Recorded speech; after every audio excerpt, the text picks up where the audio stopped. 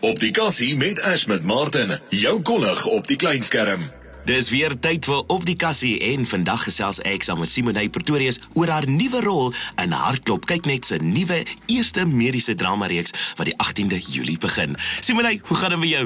Dit gaan so goed met my, hoe gaan dit met jou? Man, dit is koud hier in die Bloemfontein in, maar dit is vir my lekker om van jou te hoor. Waar het dit alles vir jou begin?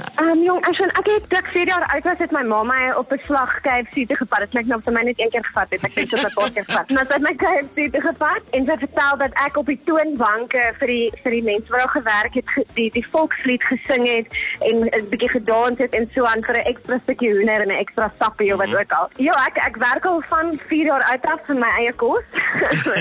Maak ek my eie geld nie, ek grap. Ek dink in daai oomblik het my ma besef ek gaan nie 'n ouditeur word nie.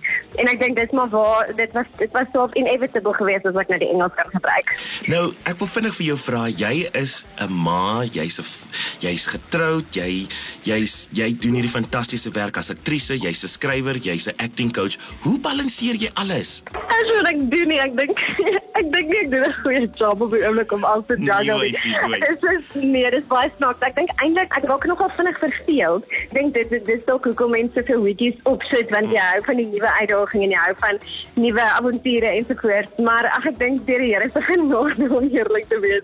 Mens gaan so van die een ding na die ander en dan hardloop jy weer terug en dan doen jy al die goeders. Maar die konstante is eintlik met my familie. Yes. En ek dink dat daai mens se knieë op die grond en jou voete op aarde, ja, ek dink dit maak alles baie makliker en met 'n ongelooflik ondersteunende man. Dis beautiful. Die ongelooflikste man in die wêreld. Dis beautiful. Nou, ek wil nou vinnig praat oor Hartklop. As dit help vir my as ek reg is, hierdie is jou eerste hoofrol, is dit reg? Dis nie my eerste hoofrol nie, ek het 'n hoofrol vertolk in vir die voëls ook, in films en so aan. Maar dit is my eerste hoofrol in 'n drama-reeks. Wat beteken dit vir jou en vertel vir my 'n bietjie van jou rol? Jong, Ilani is my karakter se naam. Ek dink sy's nog in haar vroeë 20's. Ek weet dis nog vroeë 20's toe ek nou my navorsing doen oor Gen Z, wat sy persoon is Gen Z. So is my groot kompliment dat hulle my genader het. Ek in my 30's en ek speel hierdie jong dokter. Maar ek het die teks gelees en die tegniese acting uitdagings het my onmiddellik gevang. Ek het geweet hierdie is 'n rol wat nie sommer vinnig weer oor jou pad kom nie. Ek het geweet ek gaan die nuwe opwindende scary goeders moet doen, want ek is baie bang vir naalde en dokters en bloed ensovoorts. En te weet ek is baie squirmish, maar kom ons kyk of ek dit kan doen. Ja. En ek het met wonderlike ander akteurs ook gewerk.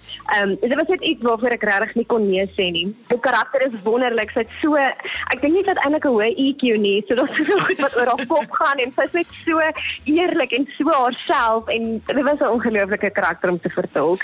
Nou, Simoné, Hartklop is natuurlik kykNET se eerste mediese drama. Wat maak Hartklop anders? So ek dink Hartklop is baie modern.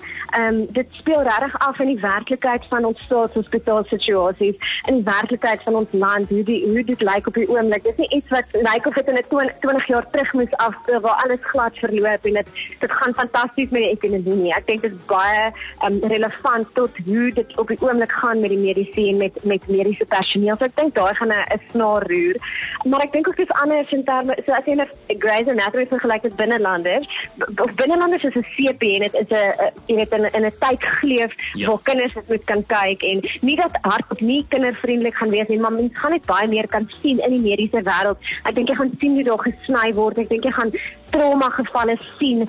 So jy gaan baie meer kan sien. Ek dink wil nie sê dit gaan meer gruisam wees nie, glad nie. Dit gaan net 'n bietjie meer gebaseer op werklike gebeure wees. En ons sien definitief uit. Simoné, dankie vir jou tyd en ons kan nie wag vir die 18de om te sien hoe jy daai karakter gaan aanvat nie. Baie dankie Ashwell, ek sien net so uit. Ek tel die dae af. Op die Kassie met Ash met Martin.